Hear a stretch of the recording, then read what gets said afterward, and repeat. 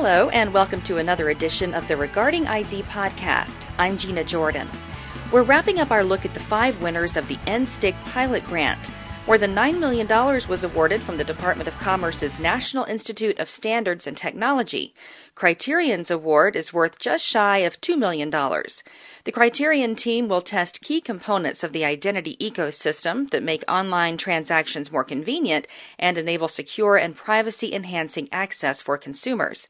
David Cox is co-founder of Criterion Systems and CEO of ID DataWeb.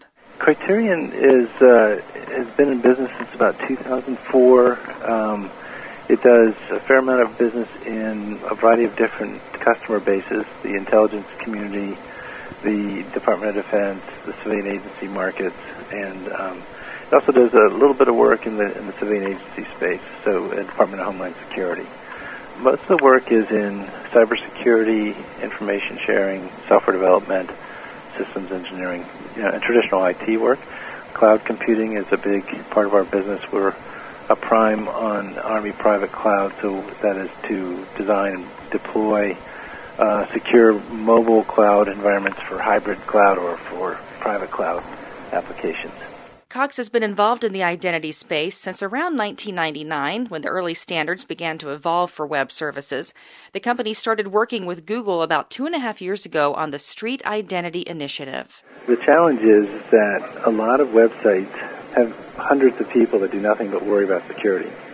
Then you have, at the lower end, folks that have, very good businesses, but their security is probably not up to speed with what current hackers can do. So when you use a password on those other sites, oftentimes the hackers will go and exploit those sites, take your passwords, and then go use them to exploit more secure sites, because once they have your password, they can get in. So what evolved over the last 3 or 4, maybe 5 years is an initiative to minimize the number of passwords users have to log in and create new accounts online. Online enterprises currently do authentication by buying large amounts of data. So when you log in to create an account, they authenticate you and verify you by some online data aggregator service or the credit bureaus where they get information. And that's paid for on a per transaction basis. So the large sites rallied around the idea that we want to, first of all, get these costs under control. We can't pay per verification for every one of our hundreds of millions of users that come in every day, We want to actually increase trust and thereby increase the number of transactions and, make it easier for users. So that's the project that we developed and implemented.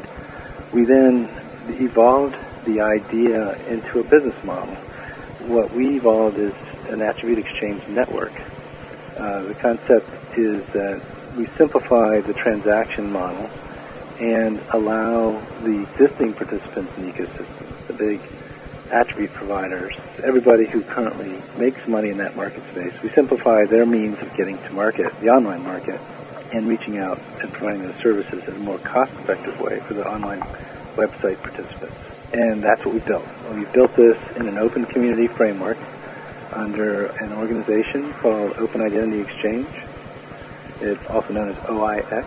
There's a working group that a large number of the largest online companies and telcos participate in, called the Attribute Exchange Working Group, and I'm co-chair of that working group. The Criterion team expects to utilize around a dozen partners for the pilot project, including Broadridge Financial Services. Cox says they're testing the business model associated with turning on the online identity ecosystem.